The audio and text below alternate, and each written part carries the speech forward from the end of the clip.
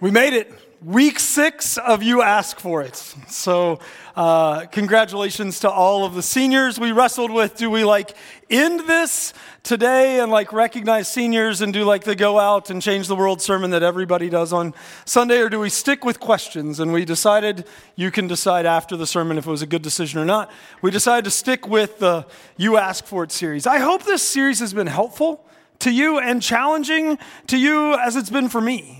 And I want to say thank you to each one of you for your thoughtful questions that have informed this series, whether it was the ones that were asked ahead of time and we've answered in the sermons, or the ones that you have scanned the QR code and submitted for afterwards. It has been fun to walk through this process. And so just a reminder, as I'm speaking today, if I say something that stirs a question, or you're like, hey, that didn't make sense, or can we dive deeper into that? Scan that QR code, submit your question. We'll have the panel up here one last time this week to answer those questions. So here's our final question of this series. And it's great for seniors. You guys are just going to love this, right? So why does God in the Old Testament seem so different from God in the New Testament? Now, I made an assumption with this and retitled this question, why is God so angry? Right? So I'm just kind of assuming that when we ask that question, we're asking, Jesus seems like love and mercy and grace only in the New Testament, and God the Father seems like wrath and justice and judgment and anger in the Old Testament. And there's verses in there that make us feel a little bit uncomfortable, right? I mean, often we as parents, when our kids are little, we're like, you can't watch this TV show with this rating. You can't play this video game with this rating. You can't listen to that music that has the illicit on the label, right? We want to protect them from all of that. And then we hand them a book that, if we were honest, should probably have an NC-17 rating, right? And go, hey, just go read that. You can go to your room, read it in quiet. It'll be great. And they were like, Renowned atheist and scientist Richard Dawkins actually says this about God in the Old Testament. The God of the Old Testament is arguably the most unpleasant character in all of fiction. Jealous and proud of it. A petty, unjust, unforgiving control freak. A vindictive, bloodthirsty ethnic cleanser. A misogynistic, homophobic, racist, infanticidal, genocidal, filicidal, pestilential, megalomaniacal, sadomasochistic, capriciously malevolent bully. Yeah, thanks. This is the sermon of big words. I'm like, why did I quote Dawkins? This was ridiculous, right? Now, obviously, he's reading the Bible through a lens of antagonism, and I would even argue of shallowness. However, we do read stories of total destruction to our kindergartners, and we paint walls on our nursery, or paint pictures on our nurseries of Noah smiling with his arm around a giraffe. But on the other side of that picture is death and destruction. Or, thanks to VeggieTales, right? This is what we needed in our lives, was vegetables who can talk to teach us Christian Bible stories. We have French peas who throw Slurpees at talking vegetables as they walk around Jericho, waiting for the walls of the city to come down so the Israelites can invade and destroy everybody. And we're like, it'll make a great kid's story. I think there's some stuff that we can say is like, okay, this is a little bit hard to swallow. I mean, there are verses in the Old Testament. Joshua chapter 6, verse 21, which is, as the Israelites are getting ready to walk into Jericho, they completely destroyed everything in it with their swords, men and women, young and old, cattle, sheep, goats, and donkeys. Why do we have to kill the goats and donkeys? Isaiah 5:25, that is why the Lord's anger burns against his people and why he has raised his fist to crush them. The mountains tremble. The corpses of his people litter the streets like garbage. But even then the Lord's anger is not satisfied. His fist is still poised to strike. They just make us uncomfortable. Deuteronomy 7:2, when the Lord your God hands these nations over to you and you conquer them, you must completely destroy them, make no treaties with them, and show them no mercy. And maybe the most uncomfortable of all, Psalm 137:9. Happy is the one who takes your babies and smashes them against the rocks. It got quiet. If I'm honest, this is just a small sampling of what we could pull from the Old Testament. One biblical scholar, I'm not quite sure how he did the math, but did the math and figured out that God is essentially responsible for 2,821,364 deaths in the Old Testament, compared to Satan, who's responsible for 10, all in the book of Job. I want to say, if those verses make you feel unnecessarily uncomfortable this morning, that's not our goal. My goal is to help us understand, what do we do with this? How do we come to terms with this violence that seems so out of place and so unnecessary in so many ways? I think we have three options. First, we can just believe that God is God and he can do whatever he wants. And if that's you today, if you're here and you're like, hey, God is God, let him do what he wants, I'm not going to question God, I just want to have childlike faith, that's okay. Props to you. Sometimes I wish I could do that. My mind just continually turns these questions in my head and I'm like, I think it's okay to be there if that's where you're at. And if you're like, can this question series just end and we get back to you telling me what the Bible says and how I'm supposed to live and it'll be great? Next week, come back. 2, we can assume that they're two different gods. That the God of the Old Testament and the God of the New Testament have nothing to do with each other. And stop reading the Old Testament. You can do that. I will warn you, if you do that, you are now not reading 2/3 of God's love letter to you. And you are disagreeing with what Scripture teaches about God is the same yesterday, today, and forever.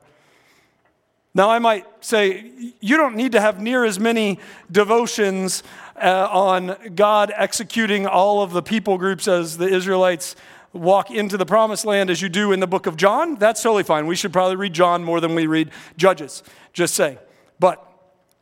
Or 3, we can dig in. And so the sermon doesn't end at like 8 minutes. We're going to dig in this morning.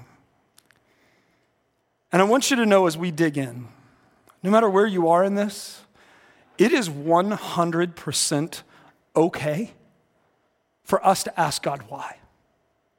For us to even be angry when we ask God why. Angry about the violence we read. God can handle your frustration.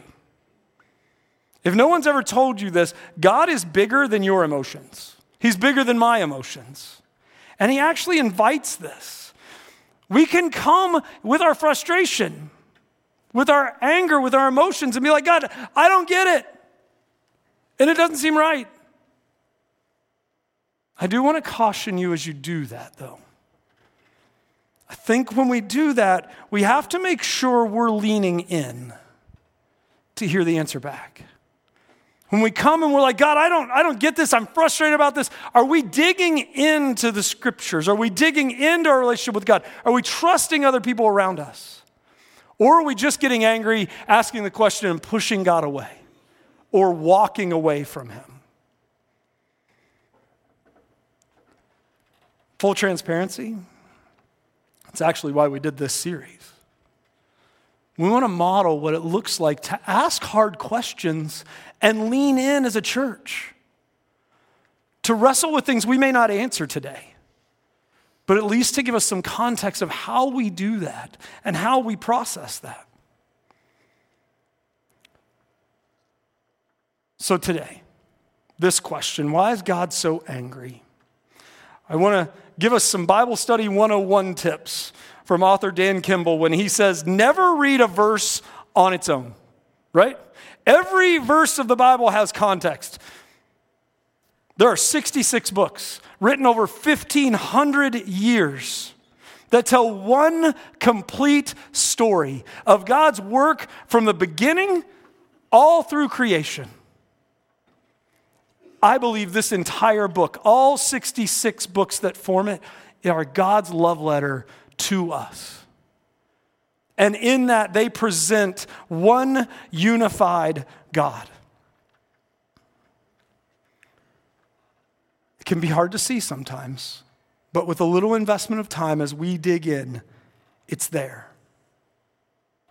So we don't have time to look at every controversial verse in the Old Testament, but I want to walk you through a couple questions, give you a couple examples, and hopefully this creates context that enables us to go and study on our own.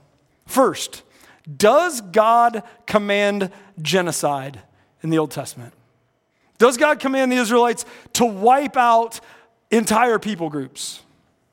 Now, there's a lot of text surrounding this where it seems like God's command is to wipe people off the face of the earth, to utterly destroy them.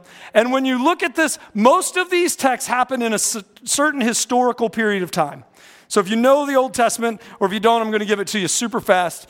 God calls Israel to be his people. They end up slaves in Egypt. Moses leads them out of Egypt. They disobey God. They wander in the desert for 40 years, and then they walk in to their land, and they inhabit it and dwell there, right? That's the plot line, pretty much, of the entire Old Testament. These stories happen as they are walking into the Promised Land. And I want to give you some context. We're going to dig in deep a little bit in some Bible stuff here, so just bear with me, because we are essentially going to look at God commanding Israel to walk into the Promised Land and destroy 31 city-states as they take over this land that he's promised to give them. He gives this command first in Deuteronomy 7, 1 through 3. When the Lord your God brings you into the land you're about to enter and occupy, he will clear away many nations ahead of you. More big words. The Hittites, Girgashites, Amorites, Canaanites, Perizzites, Hivites, and Jebusites. These 7 nations are greater and more numerous than you. When the Lord your God hands these nations over to you and you conquer them, you must completely destroy them, make no treaties with them, and show no mercy. You must not intermarry with them. Do not let your daughters and sons marry their sons and daughters. Okay, so that's God's command as they walk into the Promised Land. How could God command that? I'm going to take you back to when he establishes the nation of Israel, right? So we're going from Deuteronomy to Genesis. Genesis chapter 12. If you don't know this, God selects the Israelites to be his people by calling a guy named Abram. He changes his name to Abraham. And he says in Genesis 12, 2 and 3, I will make you into a great nation. I will bless you and make you famous, and you will be a blessing to others. I will bless those who bless you and curse those who treat you with contempt. All the families on earth will be blessed through you. All right. God chooses Abraham to bless. And he commands him, I'm going to bless you, not so you get fat and happy, but so you can be a blessing to everybody else. Right? Everybody with me? Nod your head. Still awake. Okay, we got that part. Okay. Then it's a promise. The promise God gives him is that he's going to have kids and a people that are going to come from him, and he's going to have land. I'm going to give you this people, and I'm going to give you land to live in. And the land is for him, but the land is also a promise that God is going to dwell in that land with the Israelites. He's going to tabernacle with them. That's the word, the Hebrew word. And so that's when they build this tent temple that travels with them as they walk through this area, right? And then they eventually build the temple. God's presence is with them in that land. And also in that promise came a promise of protection for anybody who would come against the Israelites and try to take them out, right? So that's the promise. Fast forward, Israel is in Egypt. They've been enslaved there for 400 years. Now, God actually knew this was going to happen. Genesis 15:13, I'm not going to read it for you today. You can go back and look at it, and God tells Abraham, after my people have been enslaved for 400 years, then, and 4 generations pass, then this will happen, right? Before Israel's enslaved, we miss this a lot, God moves Abraham from where he's currently living to the land of Canaan. That's the promised land. So Abraham goes and lives in the promised land. And if you know the story, there's a drought there. Joseph's brothers sell him into slavery. He ends up in Egypt. They go to get grain. They move down there. They end up enslaved there, right? So that's how they get to Egypt. If you're like, okay, how'd they get to Egypt? That's how they get there. That's what's happening. But in that, in Genesis 15:16, God says something that we often miss, I think. He says this, then in the fourth generation, they will return here. They, being the Israelites, will return to Canaan. Here, that's where Abraham is. For the wrongdoing of the Amorites is not yet complete. Wait, what? Why does the Amorites matter? Okay, so there are lots of tribes that live in this land of Canaan. The big term to cover all those tribes are the Canaanites. Everybody still with me? Nod, yes, no, I lost you a long time ago, stop talking. All right, so here we go. So they're there. I understand this is deep, but we got to go there if we're going to understand. God is showing his patience. Abraham has lived among the Canaanites.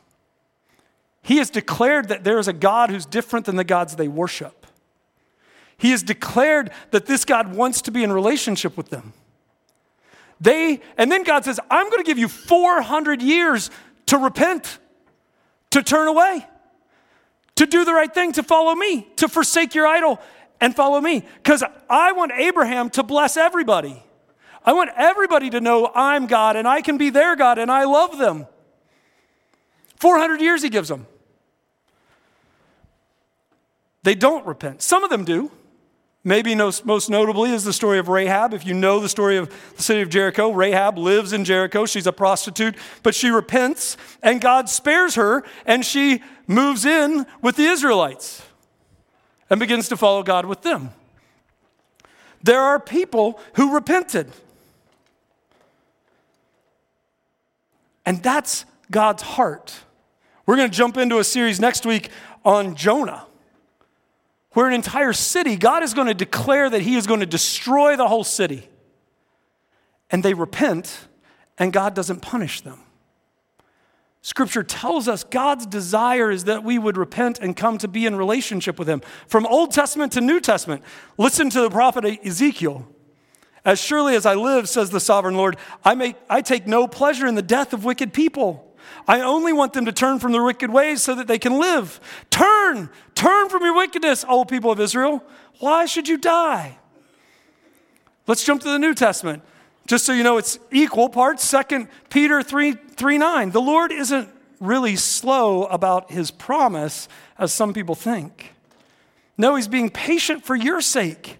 He does not want anyone to be destroyed, but wants everyone to repent. God wants repentance. That's his desire, not destruction. Even in the Old Testament, as the Israelites are taking over this land, that's what he wants. But then he tells them to destroy all these people groups. What could these people groups have done that's so bad that God would say we need to destroy them? Let me read a small snippet from a book called How Not to Read the Bible by Dan Kimball. Fantastic book, answers a lot of big questions if you're looking for something. He says, the Canaanites were involved in some evil worship practices. They had several gods, among them one named Molech. I'm going to warn you, this is graphic, so just hold on. Here's how the worship of this god was described. Molech was a Canaanite underworld deity represented as an upright bull-headed idol with a human body in whose belly was a fire that was stoked and whose arms a child was placed to be burnt to death.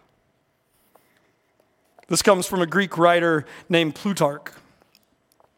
He's reporting about this Canaanite sacrifice. The whole area before the statue was filled with loud noise of flutes and drums so that the cries and wailing should not reach the ears of the people.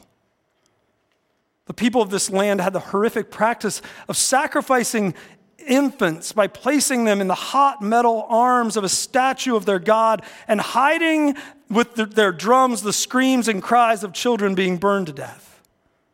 It's extremely difficult for us to picture the barbaric horror of this practice, but this was part of Canaanite life.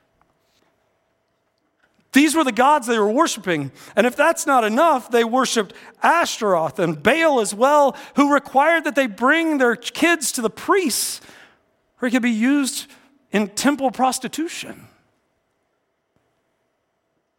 If we saw this today, we would cry out, God, where are you? Show up and deliver justice. And so after 400 years of an opportunity to repent, God shows up with the Israelite army on their doorstep, ready to end this idol worship, ready to end these horrible practices, ready to say, I'm going to remove the name of your idol from this place and install my name and show you what worship is and show you what a loving God can do for you.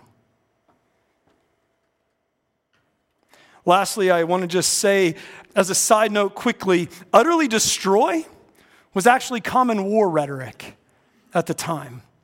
Go back to that first passage we read in Deuteronomy 7, because at the end of that passage, there's this sentence, Deuteronomy 7:3. You must not intermarry with them. Do not let their daughters and sons marry your sons and daughters. Wait, what? I thought we were utterly destroying them. No, they're not actually going to all be wiped out. And God all the way through, you can look in the book of Joshua and Judges, it says utterly destroy, and then, but they didn't utterly destroy. Wipe them all out, but this people group moved in with the Israelites. There's always a remnant. It's not utter destruction. It never was intended to be. You don't marry dead people. I'm just saying. So God, even in his command to the Israelites, gives grace and mercy. Real quick, we're running out of time. Oh my gosh, we're way out of time. Does the God of the Old Testament hate babies, right? It seems like babies are dying, right? Why are babies dying? Why are we killing children? This is weird. This is one of the hardest texts of Scripture to walk through. But I want to give you context to do it, because the type of Scripture we're reading matters. So the verse I read from Psalm 137, verse 9, happy is the one who takes your babies and smashes them against the rocks, right? Understanding that changes the meaning of this. So this is in the book of Psalms. If you're not familiar with the book of Psalms, it's a collection of prayers and songs that the Israelites would write. I love the book of Psalms because it is so emotionally honest, it makes us really uncomfortable, right? Because we pray nice, sanitized prayers. Jesus, thank you for this food. Thank you for all these nice people who are here today. And we just talk really sweetly to God. The Israelites didn't do that. They were ticked. And they let God know. And the type of psalm we're reading in 137 is called an imprecatory psalm. And that's when the Israelites are actually demanding that God show up and give them justice for what they're going through. And so they're like, hey, we need you to show up and do something about this. And the this, in this context, is they're living as slaves in Babylon. And there are historical documents that show us that the Babylonians were taking the Israelite infants and killing them on the rocks of the river. And so this is a cry of a hurt mom, of a heart-wrenched and gut-wrenched dad who's angry about what's happening unjustly to their kids, crying out to the God who they believed could answer them for vengeance. There's no actual history that says God answered in that way or that those things happened, but we've been there, right?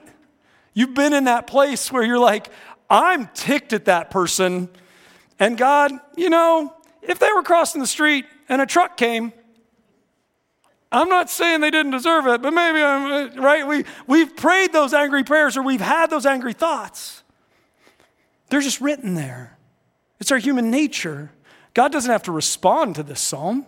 He's not locked to our commands and desires. Okay, Jason, what are we supposed to do about all this? Right? What's my takeaway from this? God's angry, but there's explanation for it. That feels maybe not great. I think there's three things, and I'm going to go through them real fast. Love, not anger, describes God's character. God's character, there's never a place in Scripture where it says God is anger. But we're told over and over again that God is love, God is grace, God is compassion. Joel 2:13, return to the Lord your God, for he is merciful and compassionate, slow to anger, filled with unfailing love. He's eager to relent and not punish. Isaiah 54, 7 through 8, God's talking to his own people, the Israelites. For a brief moment I abandoned you, but with great compassion I'll take you back. In a burst of anger I turned my face away for a little while, but with everlasting love I'll have compassion on you, says the Lord.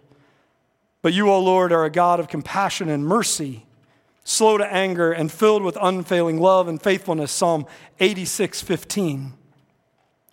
And if we jump to the New Testament, Romans 2, 4 through 5 says, don't you see how wonderfully kind, tolerant, and patient God is with you? Does this mean nothing to you? Can't you see that his kindness is intended to turn you from your sin? But because you're stubborn and refuse to turn from your sin, you're storing up terrible punishment for yourself. For a day of anger is coming when God's righteous judgment will be revealed. God's desire is love, compassion, forgiveness. It's who he is at his core. But don't miss that. That's a New Testament reference in Romans. And God's saying there's judgment coming. So this dichotomy that we create, that the Old Testament's all about wrath and judgment, and the New Testament's all about love and grace, is a false dichotomy in a lot of ways. Tim Keller. You have to quote Tim Keller in church today. If you don't know, great mind, passed away on Friday. He says this, people say, I believe in a God of love, not a God who gets angry. If you have a God who never gets angry, you can't have a God of love. Because if you never, ever get angry about anything, you don't love anything. If you love and you see the thing you love threatened, you get angry. It is and has always been God's desire that we repent and accept his love and grace. But there are consequences if we don't. And there are consequences if we don't always fight for justice. You see, the Old Testament is filled with examples, especially of the prophets, who are warning God's people about the way they're treating those around them. God wrote how the Israelites, remember, the command was, I'm going to bless you, so you bless other people. God comes and threatens the Israelites when they forget or they mistreat people who are made in his own image. Remember that, church. In 2023, as followers of Jesus, everyone around us, agree, disagree, is made in the image of God.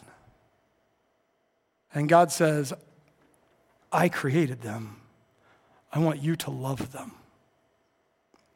And so as we follow Jesus and share the gospel, part of that, it has to be an understanding that we're called to stand up against injustice when we see it. And if we don't, God will. Point 3, the Bible's an honest book. I don't know about you. This gives me comfort.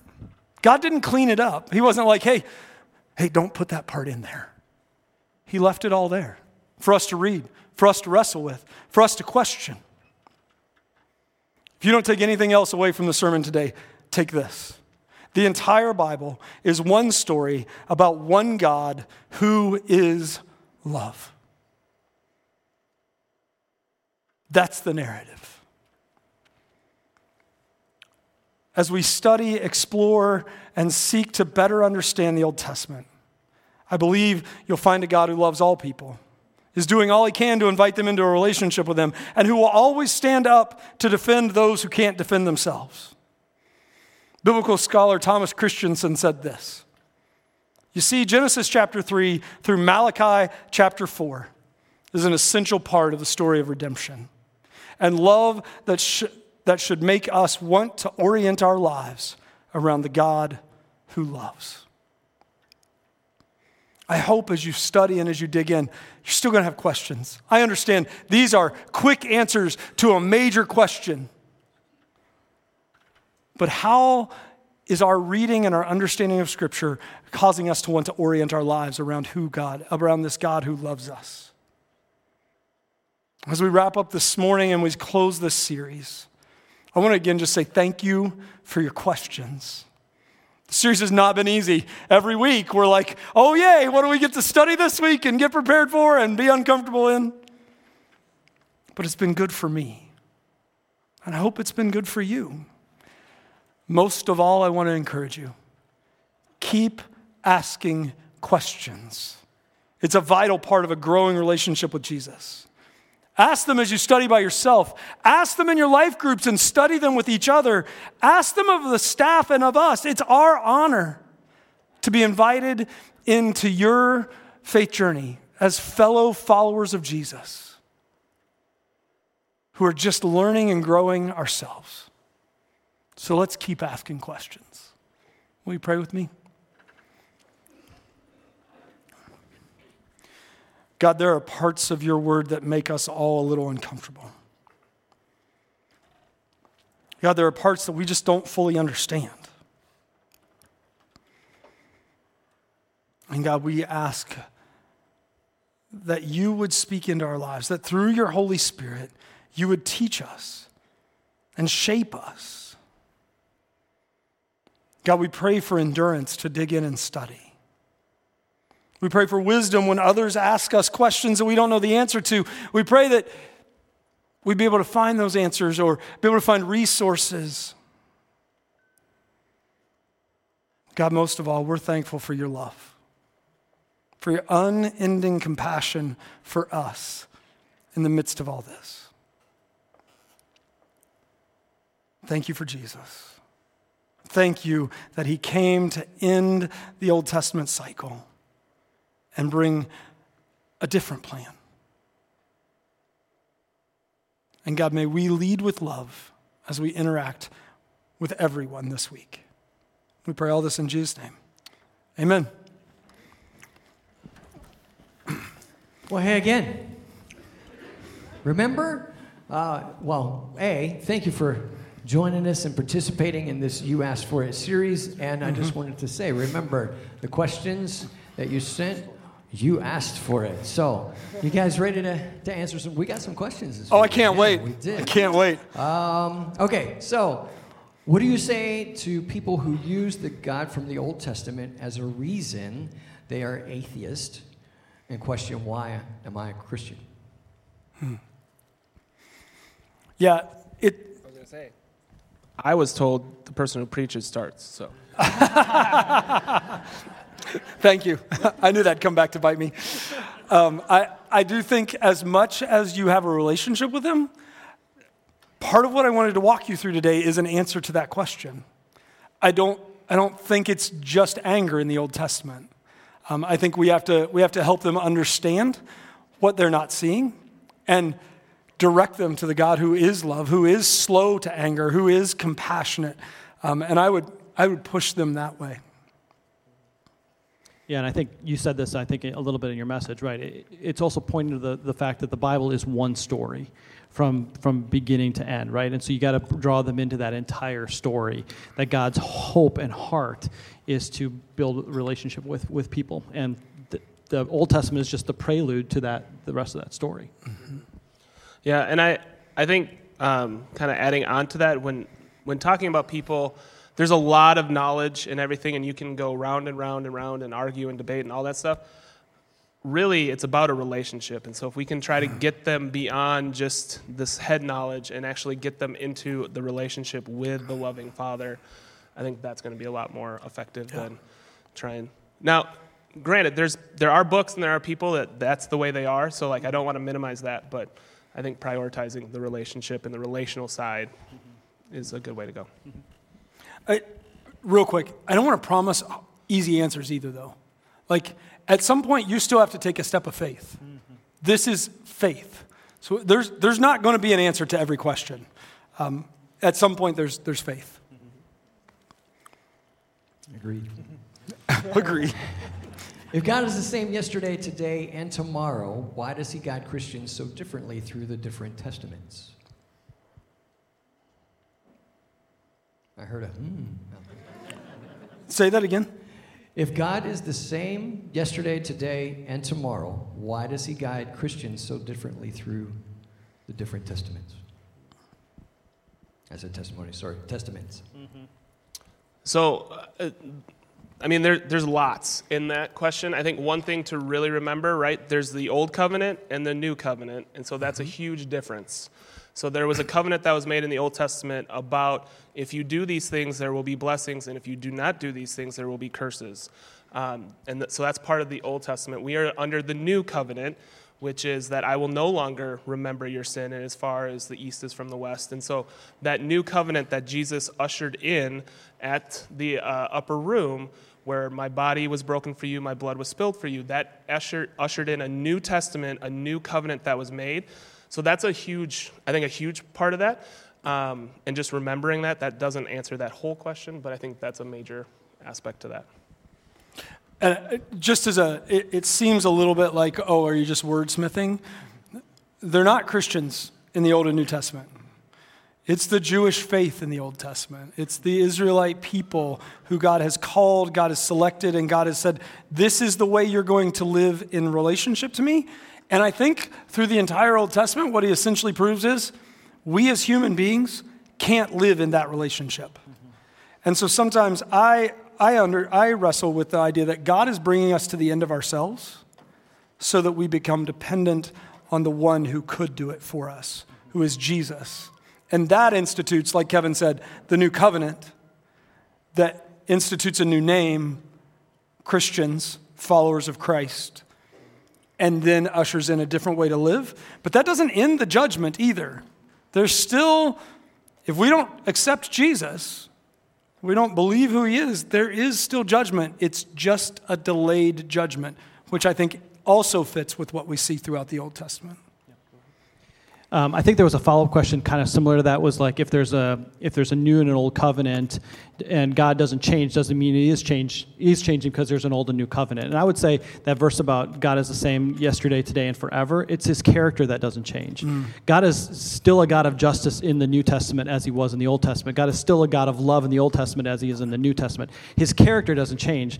Maybe the methods and the way that he interacts with his people changes a little bit because of Jesus. Jesus changes everything. God's judgment, God's wrath is actually poured out on the cross in Christ.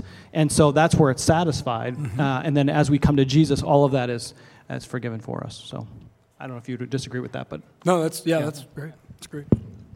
And it's so much to say. Yeah. It's also not like God's like, oops, I made a mistake in the Old Testament. Yeah. He knew in Genesis 3, when Adam and Eve ate the garden, ate the fruit, Jesus started walking to the cross. We don't see that, but that's God's plan all the way along. Can I add something about sure. that? We'll just keep adding back and forth. One of the things I love about seeing Jesus in the Old Testament, for example, this isn't where the message went, but one of my favorite Bible stories in the Old Testament is when Abraham has to go and sacrifice his son, or is about to sacrifice his son, Isaac. Thank you. And another difficult text we avoided, but go ahead, Paul. It's great. Yeah. And then God provides a way at the end, at the last moment. That story is all about Jesus. It's pointing forward to someone who's going to come and save as God sacrifices his own son. And so we see his loving kindness and his patience all through the Old Testament as it points to Jesus. Bam. Welcome to Conversations in the Office, Monday through Thursday, if you're curious. This is what it looks like in our offices as we go back and forth with your questions. Yeah. Hey, I'm looking at time, and we are out of time. We just want to say I'm grateful for these guys and their answers and their ability to articulate the way that they do. And I'm going to hand it to Jason so you can close us out for the day, all right? Yeah. Well, thank you all for being with us. Thanks for walking through this series with us. I do hope it's been fun. If you have other questions, some people have asked, what are you going to do with the questions you didn't get to, the ones after the sermon or before? We're still not sure yet. We're trying to figure that out. What does that look like? And so know that there'll be something. We'll communicate it very clearly when that comes and let you know how you can join in on that process. But for now, thanks for being here. Have a great day. God bless, and we can't wait to see you next week.